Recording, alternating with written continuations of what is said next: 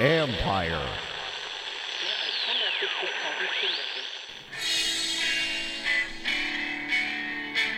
Called the fake news the enemy of the people, and they are.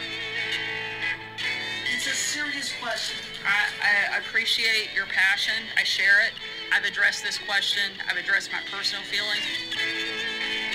And I want you all to know that we are fighting the fake news.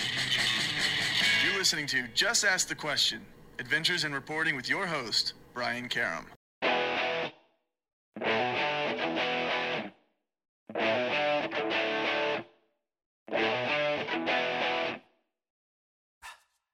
Hi, and welcome back to Just Ask the Question. I am your host, Brian Karam, and today we're back once again talking about the dun-dun-dun impeachment.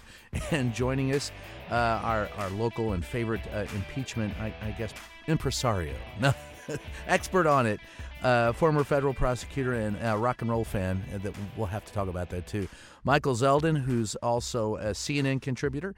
And when we get back, we're going to just ask the question, what comes next? So stay tuned. We'll be right back. Hi, and we're back. And I guess, Michael, thanks for joining us again, because this is always, to me, very fascinating to sit down and talk about impeachment and where it goes next. And I've read what you've written and what you think Donald Trump, and this is based on the testimony that we've all heard so far. What do you think the articles of impeachment should include? So I think that there are different ways to construct the articles of impeachment, and essentially they break down into abuse of power and obstruction of Congress, if we're limiting it to Ukraine to start this conversation.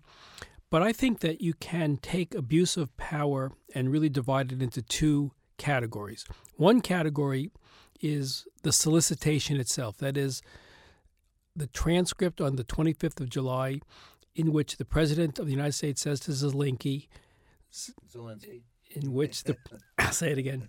It's all right. In which the President of the United States says to President Zelensky of Ukraine, I want you to do me a favor in one part, and then I'd like you to do this other thing in another part. So he's making two requests of Zelensky to do investigations related to Biden's or CrowdStrike, which is the Ukraine conspiracy theory that they interrupted But that's the U.S. not really true. I mean, bottom line, according to Sondland, they didn't have to conduct the investigation. They just had to announce an investigation. I understand, but in terms of drafting an article of impeachment, the first part of it is the solicitation. That is, I want you to do this. Right. To me, in and of itself, the President of the United States asking a foreign power to do an investigation of a political rival is, in and of itself, actionable.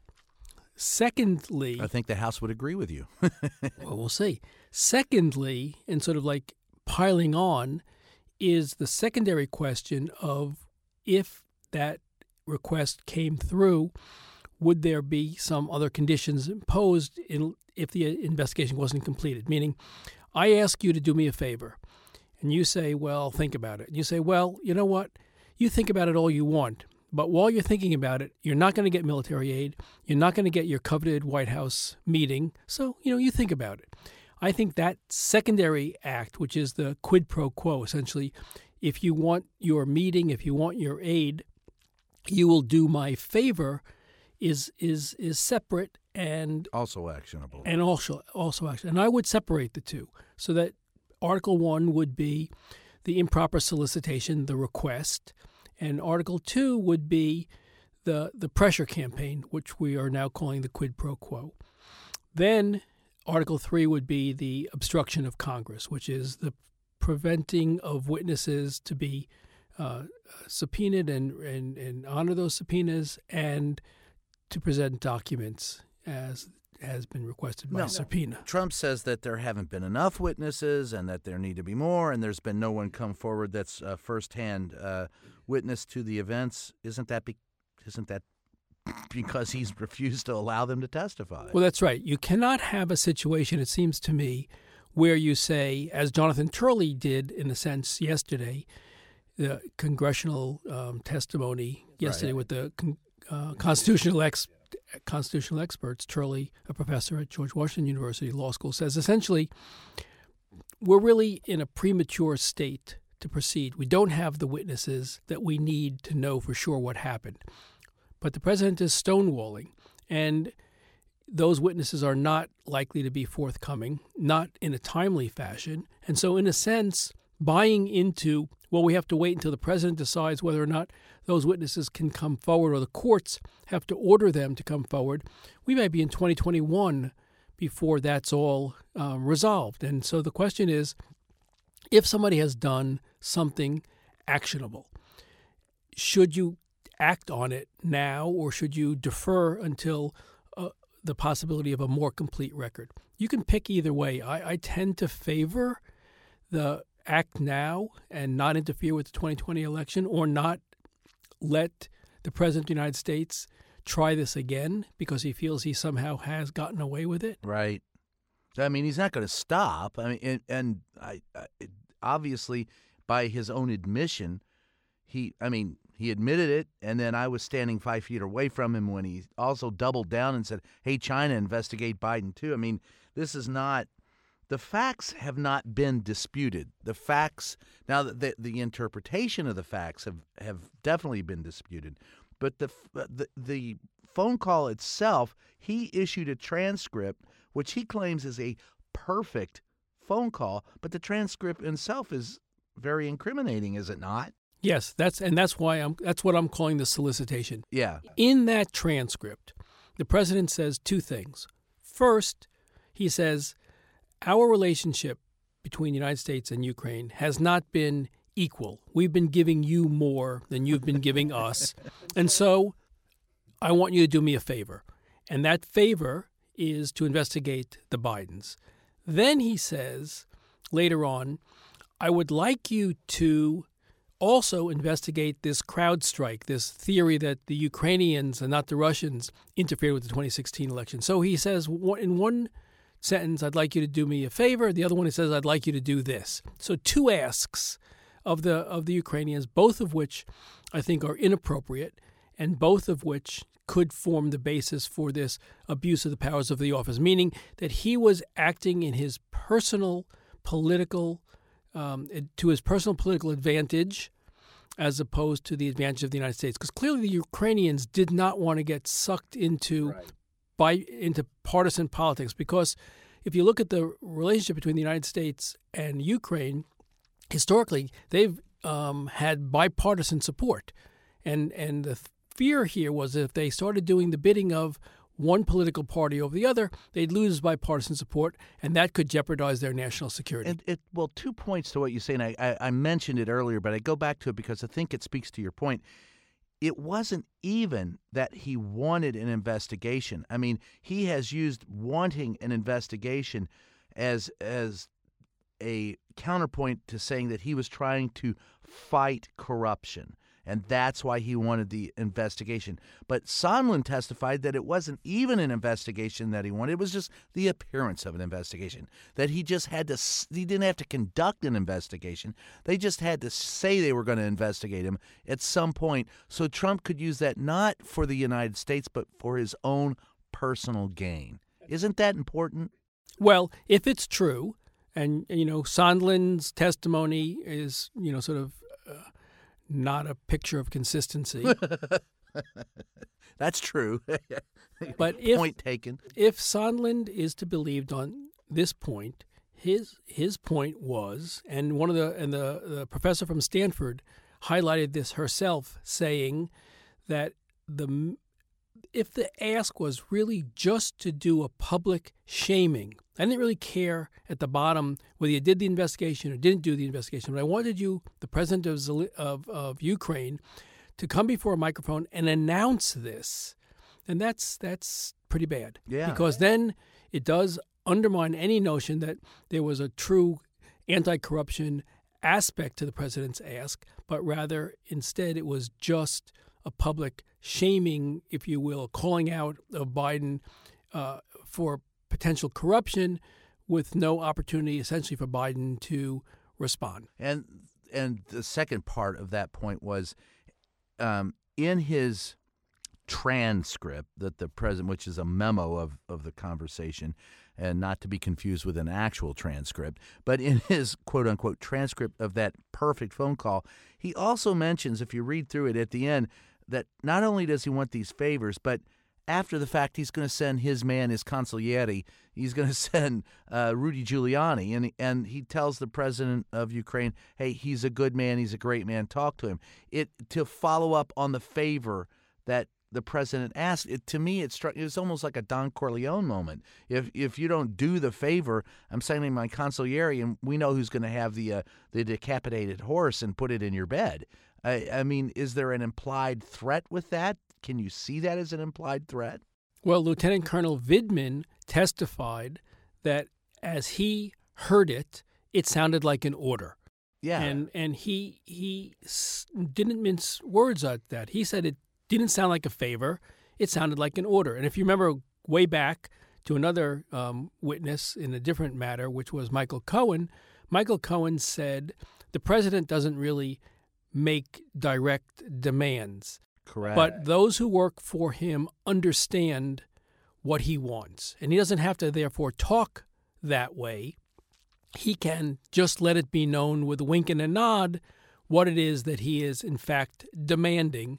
And then, later on, perhaps he has, deniability because he hasn't made a demand. And that really, to me, as a legal matter, shouldn't be availing. If you give a wink and a nod and everyone understands who's working for you, that's the order that you have to follow, the plausible deniability aspect of it falls away because there was no demand language. Yeah, just because you didn't say it overtly doesn't mean that covertly it wasn't meant. I mean, that's the basis, is it not? And you prosecuted some cases.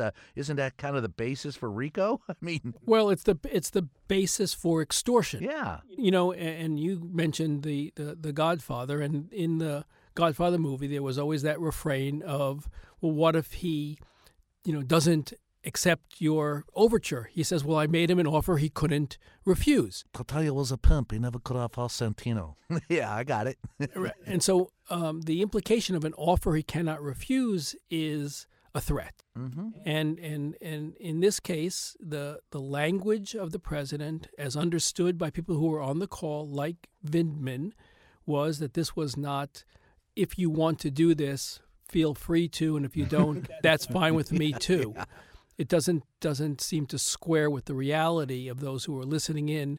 All of those who were listening in were so alarmed by the ask that they either made note of it or they went to legal counsel in the intelligence community apparatus to report their sort of concern about the legality of the so-called favor. So you have mentioned 3 articles of impeachment.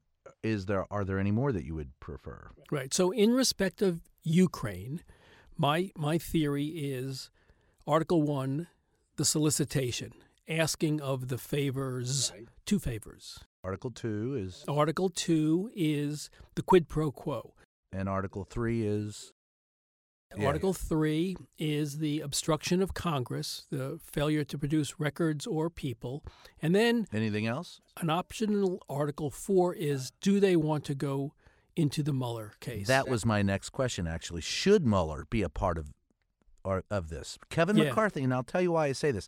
Kevin McCarthy, the House Minority Leader, said so far that this investigation is too narrow. That was it's almost begging the question is, well, what isn't too narrow? Would McCarthy accept a more broad investigation, and that it's not complete? So does the Senate, does the House GOP minority leader have a point in saying it's too narrow, and therefore should Mueller report investigation be in the mix for impeachment? Well, it's a fair question. I try on occasion. The McCarthy-Turley question is, what is the rush? Even if the president is reelected, because we didn't get this impeachment underway. Nixon, remember, was reelected right. After the Watergate break-in but he was. But prior to the investigations that would have led to an impeachment. But he resigned in his second. Yes, he did. Yeah. Even though the act started in his first term. It started in his first term to facilitate a second term. Well, kind of similar to what we're going through now. Well, and so if you look at that as precedent, you can say, fine, let's just do that. And so if Trump gets reelected and the courts order all these witnesses to testify and those witnesses give even more damning evidence, then you'll have a basis to impeach, and there won't be, and perhaps even remove, and there'll be no harm done, and the vice president, whoever that is, will assume the presidency, and on we will go. Others, don't accept that, and they think that it has to be now. And in respect of now, the question becomes, as you asked, should Mueller be part of this? And part of me says, yeah, absolutely. Mueller articulated multiple areas of obstruction of justice by the president in respect of his investigation, and that obstruction of justice should not be countenanced, just as it wasn't countenanced in Clinton. Remember, right. he was indicted. He was impeached for obstructing the investigation.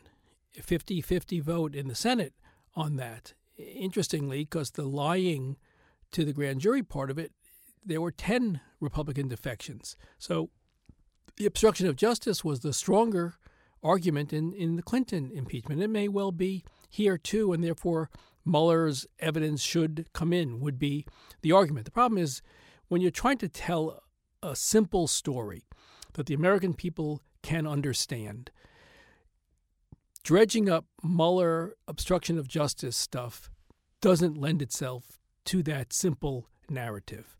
And so if you're looking at this from a prosecutor's standpoint or a storyteller's standpoint, Ukraine gives you a beginning, middle, and end that's quite linear. Mueller, the injection of Mueller into it, makes it a much more complicated story to tell and gives the opponents much more ammunition to yell and scream about and create diversions. So you wouldn't include Mueller, or you would? I have written that if Don McGahn, the former White House counsel, is allowed to testify, and he testifies in a compelling way that the President of the United States, as was written in the Mueller report, that the President of the United States ordered him to create a false record of the President's request to McGahn to fire Mueller, which McGahn properly refused. If McGahn can come forward and testify compellingly about this, that is, the President told me to lie and cover up and obstruct the Mueller investigation, then that could be an article of impeachment for me. But you'd have to have the predicate of compelling testimony from McGahn, and we're ways away from that. So the initial court, just 1 second, Brian, the initial court ruled that McGahn has to testify, and she wouldn't even stay her order demanding that he'd come forward, but it'll be appealed. It has been appealed, and we'll see whether the Court of Appeals stays her order, and then we'll see what sort of executive privilege claims are made in respect of his proposed testimony. So as it sits then, unless you would not support putting Mueller in as it sits right now. Correct. If we had to say today midnight is our deadline. Right, then you would. This is all of the evidence that we have. I would say stick to Ukraine. And so they are talking right now of preferring charges against the president. They will come forward, I would assume, sometime in the next week or so. Would that be? Well, I think there's hearings set again on Monday. And then the hope, I guess, is that the testimonial phase of this before judiciary ends this week, and that there's a vote in the committee as early as the following week. So that puts it around the 16th or so. And then they'd like to get it to the full House just before Christmas break. So if all plays out, and this is, we'll take a little break here after this, but so as it ends out, if you're if you're in the House, you're going to impeach him just prior to Christmas. They're going to go to Christmas break, and every member of the Senate and the House are going to have to hear from their constituents over the Christmas break as to how to proceed. That's right. So if you look at the calendar, we're in the first week of December. In the second week of December, starting the 9th of December, there's the last bit of witness testimony. They get to the end of that week, beginning of the week of the 16th, and they vote in committee. And then toward the end of that week, beginning perhaps no later than the 19th or 20th of the week, the very end of that week, they send it to the full House to vote. They go on Christmas recess. They return sometime in January. And then the Senate sets the calendar for the prospect of a trial. So we could be January or February into a trial. Yeah, that's right. Well, we'll take a short break, and when we come back, we'll talk a little bit more about the process and a couple of questions that have come up this week about the impeachment. So stay tuned. We'll be right back.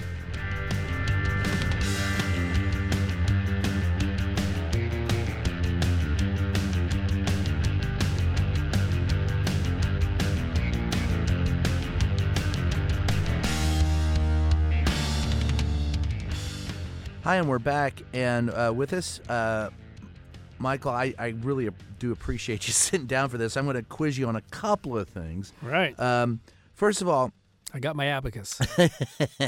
oh, I've got my slide rule. One of the things that the pushback has been, there have been two consistent speeches that the president has made. One is that Zelensky in Ukraine has said, hey, no quid pro quo, so it doesn't matter. It was a perfect phone call. Does it matter for the purposes of impeachment what is said by the president of the Ukraine? Well, you have to understand that the president of the Ukraine's state of mind is relevant to this. And if he felt that there wasn't a quid pro quo, I think that is evidence. But I don't think it's dispositive of the case. If the president of the United States... I mean, they still want aid from us, right? So maybe what he's saying is so he can calm waters. Is that a consideration? Well, that's right. The 2 points I was going to make is, one is, if the president of the United States still makes the improper request that you must do this... That's Article 1 by you. And the Ukrainians felt like, well, this wasn't really an order, but they were prepared to do it because we know that they had already contacted Fareed Zakaria for CNN to do the interview that was asked in the favor. So, whether they believed it to be a threat or an order, they understood at some point that this was still a requirement. And they made preparations for that. And luckily for them, the whistleblower came forward and the president became aware of it, and Congress started raising eyebrows about it. And then on September 11th, they released the aid just a day or two before the scheduled appearance between Zakaria and Zelensky. So it's relevant, but I don't think it's, as I say, dispositive. It doesn't determine the outcome because as well as what I just said, as well as what I just said is what you just said, which is many people in that circumstance who need to have a continuing relationship with the United States aren't going to risk, again, what Zelensky was most afraid of, being sucked into a partisan battle that would undermine the bipartisan, goodwill that he's faced, that Ukraine has been the beneficiary of all these years. So he might be saying it, as you say, to calm the waters and not upset everybody. He's still at war with Russia. He still needs our aid. On a continuing basis. So that's why I think it's probative, but it doesn't determine the outcome because there are so many factors that undermine the truthfulness of that statement. The other thing that comes to mind is Stephanie Grisham, and in case you all don't know who she is, she's the press secretary who for the last 156 days has never appeared before the press other than to be on a Fox News show and has conducted no press briefing. Who would have thought we would miss Sean Spicer or Sarah and Sarah Huckabee Sanders? Those are the good old days. Well, there is a point to be made that administrations learn from their interaction with the press, and the fact that this president doesn't have press briefings just goes to show he doesn't learn much. Well, although you could say that, and it's true that there aren't formal press briefings in the press room, but how many presidents come out onto the South Lawn on as regular basis as he does and stand there for 40 minutes as now you want to argue quality versus quantity. Well, no, I understand that, but he is out there talking a lot. He's out, but a dog barking chained to the yard doesn't inform you anything. It's just a dog barking. So he does talk a lot, but he hasn't answered any of my questions. Even when he points at me, I ask him a question, he acknowledges the questions, and then he says some words in answer to the question that I've asked. I maintain I've never gotten a real answer to a question. Plus, he can pretend like he didn't hear us because of the helicopter, and you can't follow up. So, yes, but to your point, indeed, he is his own press secretary. And those who say the president, I agree with the president when he, and this may be a shock, but when he claims he's the most transparent president ever, I agree.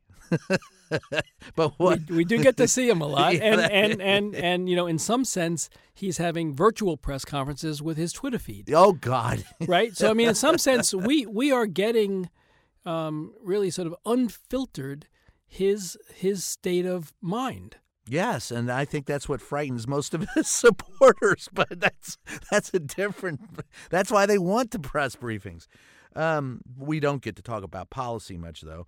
And so when Grisham, she said today, she issued a statement saying that Nancy Pelosi's announcement that she's going to pursue impeachment, quote, moves this country toward the most partisan and illegitimate subversion of the Constitution in our history. Now, my question to you is not whether or not Stephanie Grisham is a constitutional scholar, because I checked, and she's not. But is there any portion of this statement that makes any sense? This is not a subversion of the Constitution. Isn't this a fulfillment of the Constitution? Yeah, well, first of all, she's too young to remember the attacks that the Nixon people made during their impeachment process, and so she's quoting them.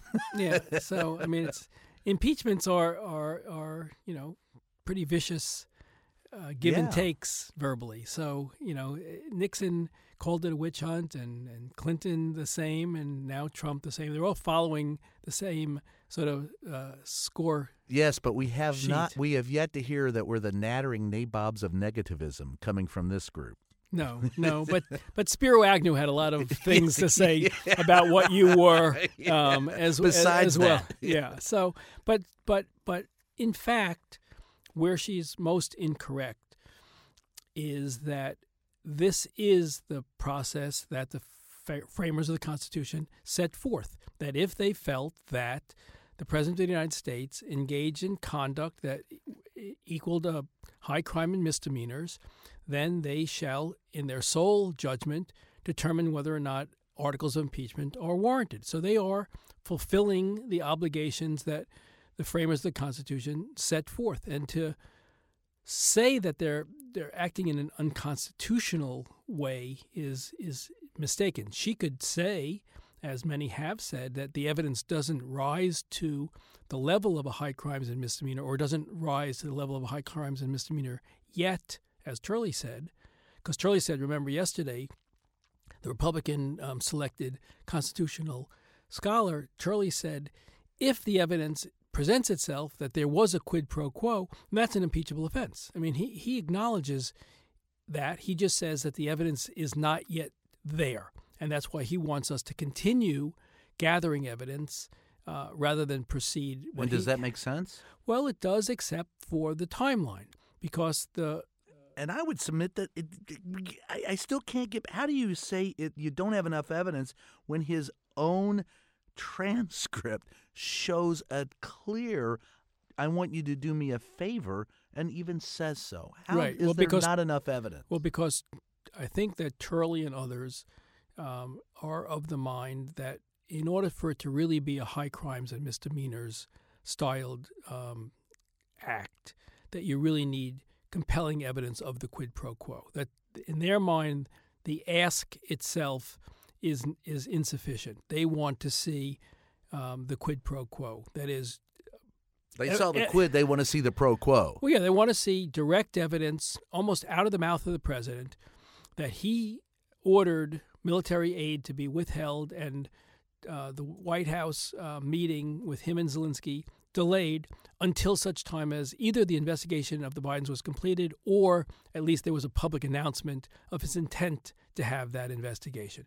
That's what these people are saying. If you have compelling evidence the president said that, you go find me a transcript, a recording, or a witness that said the president told me, you go tell those guys, or you don't even have to tell those guys, I'm just going to hold up this aid because I've already asked them to do this favor, and until they do that favor, they aren't going to see the aid. And we saw, remember, in the Office of Management and Budget, where the money was being held up, that every 2 to 6 days they were having to issue a new basis for holding it, and people were quitting at OMB because they thought that the hold was illegal. So there's a lot there that speaks already to the quid pro quo, but some people just say it's not enough. Is that just being blind to the obvious? Well, it's the argument that without the gun, you can't tell that the decedent was murdered.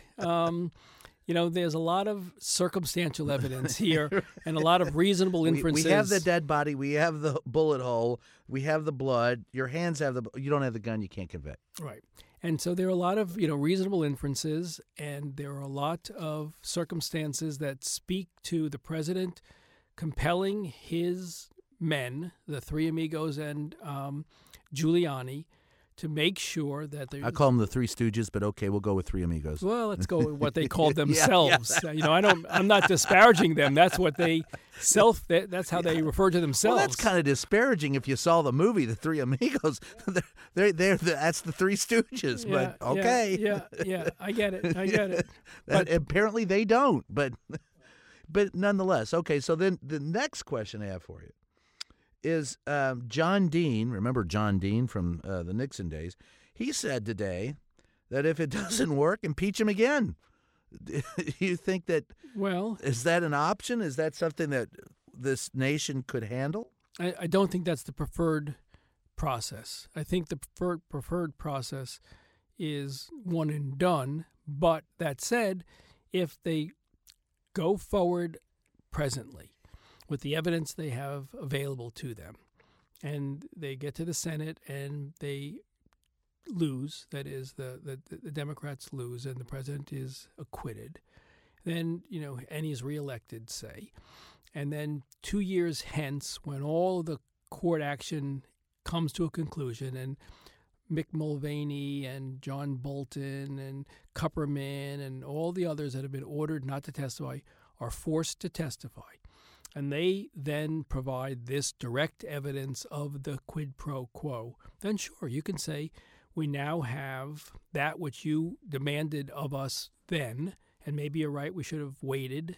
but we didn't, and we're going to now impeach again. They can do that. There's nothing that prohibits them from doing it. That'll tear this country apart. Yeah, well, the country is pretty torn apart. That's true already. Too. That's true. And so you cannot get away from the fact that it is one of the most divisive times in our country's history. Yeah, there have been a lot of divisive times in our country's history, and we've overcome them. McCarthyism was one.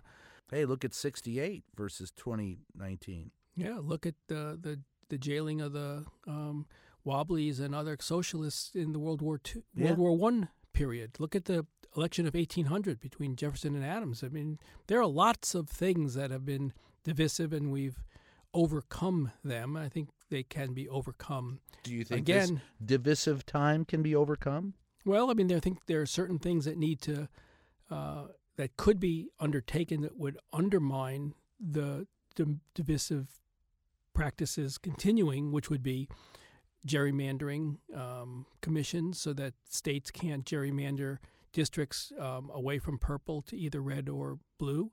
that they return to a 60-vote requirement in the House for compelling judges for what's the word? We'll have to edit this, but confirming. Right. There's the word, confirming. We don't have to edit that. I stumble on words all the time. Confirming judges. I mean, I think that there are things that can be built into the system that would make the system work better, that would undermine the continued divisiveness of the country. But there has to be a political will to do that. Do you think that this time in our history is as – I had this asked of me the other day. You know, during '68, and let's see, we had Bobby Kennedy shot, Martin Luther King shot. There were the riots, civil rights riots, the Democratic Convention, and the Tet Offensive. And during all that time, do you think this is as divisive as '68, less or more? Well, I think what's different between today and then. Well, the music was better, but that's a different issue. The music was better then, for sure. Was that there were more senators and congresspeople who were purple. That is, that they were willing to be bipartisan. You know, remember in the Nixon impeachment, you had people like the senator from Tennessee, Howard Baker, who when the evidence became overwhelming, he said, you know what, enough's enough, and said, I don't support the president any longer.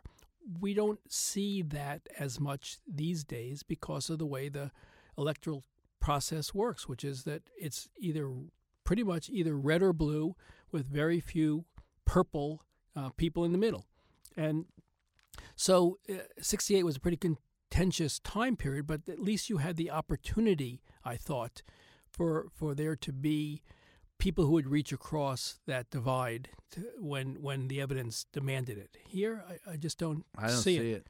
I agree. So that before we go to our last break here, that's the question, I guess, that is overriding with me. And I keep looking down the road, and it seems like, and I've said it time and again, that the future of the Republic rests firmly on the round shoulders of Mitch McConnell. He's going to have a meeting with the president after Christmas and prior to the Senate trial, where if the needle has moved and there are more than 60% of the people in the country, they say, supporting his impeachment, he's going to have to walk in and tell the president either A, don't sweat it, you got the votes, or B, sweat it, you don't have the votes. And I don't see at this point, I have not seen, and you correct me if I'm wrong, but I don't see the Senate convicting the president unless there was a secret ballot. Right. I don't know if that's permissible. I mean, today, from the Democrats' perspective, was not a great day in that one of the Democrats, who I think is on House Judiciary, bolted, announced that on the evidence that he has heard, he would not support articles of impeachment, and so. But he's also one of the ones who didn't vote for this procedure as well. I understand. Yeah. So there are two that the Democrats thought would not vote with them anyway. That's right. I understand that. And the likelihood that you're going to get 67 U.S. senators voting to convict and remove on the evidence present is fanciful. Yeah, you'd have to have 20 Republicans. Essentially. Yeah. And the obligation on Mitch McConnell's round shoulders, as you call them, is to make sure that the Senate trial is a real trial and that it's not some show where they try to bring in Hunter Biden and Barack Obama and Hillary Clinton's email servers, and that they have to really make it a trial so that people are convinced that this was a real airing of the merits of the claim that the House has made and a true resolution of that on the facts and not some sideshow circus. And at that point in time, I think historically, Donald Trump has always said he wanted to make history. And he may well do it. He may be the first impeached president to run for re-election. Yeah. He may be. And that's his privilege. If he's not convicted and removed, he is still eligible to run for re-election and be reelected. And then he's still eligible, as John Dean said, to be impeached again if there were evidence of additional crimes. Next year is going to be very interesting. Well, call me. I'll be in Costa Rica. New Zealand looks good. I like the warmer climates myself. We'll start a new Algonquin roundtable of writers and politicians. Anyway, so we'll take a short break. We'll be right back, and we'll think about Costa Rica.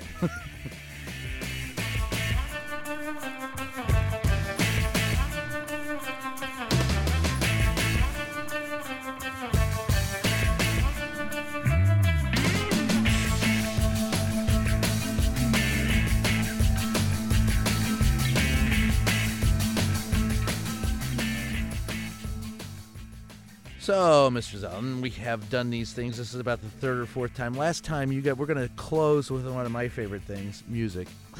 Okay. The last time we were here, you asked me a couple of questions. I got a couple for you. Okay. So, I guess the first one would be Axis Bold as Love, or Are You Experienced by Jimi Hendrix? Which one? Oh, I think I like the first album best, the Are You You Experienced Experienced? album. Yeah. Because I saw him essentially play that album. Really? Live, yeah. And it was, I never had heard of him. I didn't go to see him. He was brought in because there was a illness. I think it was the Young Rascals who I went to see. I can tell you the difference. And then Wow. And then Hendrix played, and he played Are You Experienced? And remember, that was the time when he was like burning his guitar. And Yeah. yeah, so that has You been watched him burn his guitar? seared in my memory, yes. And so Seared in your memory, no pun intended. Right. So I'm gonna stick with that one. Led Zeppelin or The Who? Oh, I never liked The Who. So Really? Yeah, I liked the song "Happy Jack," and I liked the song one or two songs on the Pinball Wizard, Right. Whatever that album was called. Yeah. But beyond Pinball that, Wizard. I was Never a Who fan? Never a Who fan. But no. you like Led Zeppelin? But I liked Led Zeppelin. First two albums especially. Yeah. The first two. Yeah. Well, they're all up until about. Well, I liked most of them until 78 when Bonzo Bonham, died. After that came out, then I didn't. I haven't really liked them too much. But we talked about this before. That's one of the bands that I never got to see. Yeah. And would have liked to have seen. Live. Yeah, I'd like to have seen live. Yeah. So, and then my third one for you is. But I can't really ask you this because you went to Woodstock. But I was going to say Monterey Pop Festival or Woodstock, but you were at Woodstock. Yeah, so that's a memory that many things there will remain. In the same server as the Trump. Yeah. Do conversation. tell. Just between me and you and everybody who listens here. Well, no, I mean I saw the two other festivals beside Woodstock were Monterey Pop, which was a success, and then the Altamont Speedway. You were at Altamont too? No. No, you didn't. So I'm saying those were the big three, and I think that among them, well, Altamont was a failure because of the murder of right, and the Hells Angels. Well, that's and all what that happens sort of when stuff. you hire the Hells Angels to be your security. Yeah, that was. In retrospect, I think Mick Jagger said that was a mistake. Yeah. But I just think that Woodstock was, sort of it among those big concerts, and because I was there, it becomes much more special. Yeah, even if you can't mention everything that you saw there. Even if I can't remember ever what I saw there. There's that old joke. How do you know if how do you tell someone who's pretending they lived through the 60s and those who actually did? Those who actually did don't remember much of it. Right, exactly. But Woodstock was something. I was one of the millions of people who could have gone to Woodstock. So I saw something very depressing the other day on CNN. They had a Woodstock 50 years later. Yeah. Weir, I think the reporter's name, Bob Weir, is it? Yeah. From the Grateful Dead? Weir is his last name. I'm forgetting his first name. But he did a wonderful show.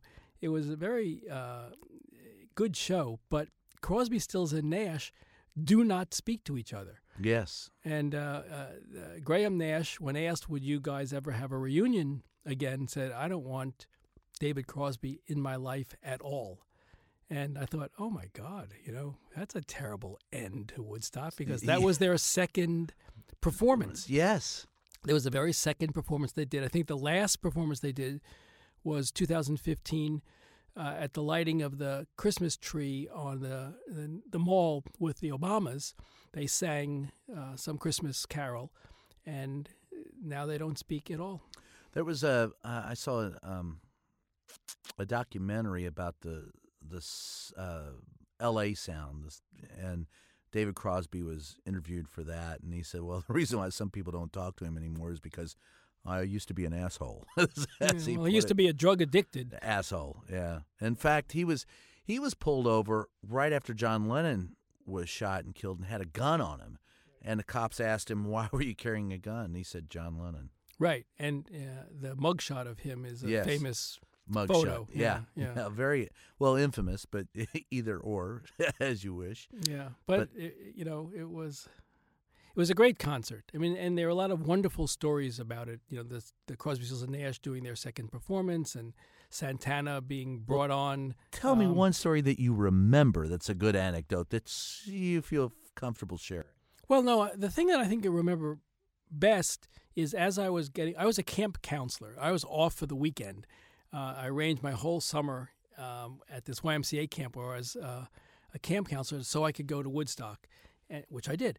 And but I had to get back in order to be with my bunk when my vacation was over. And I was walking out, and it was so muddy, and we were just so disgustingly dirty from the mud and lack of showers and other stuff. But there I am walking out of it while Jimi Hendrix is playing the Star-Spangled Banner.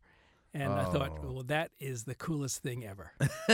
That would be cool. And then I hitchhiked my way back to the camp and took a shower and went on with my... What, you were 18?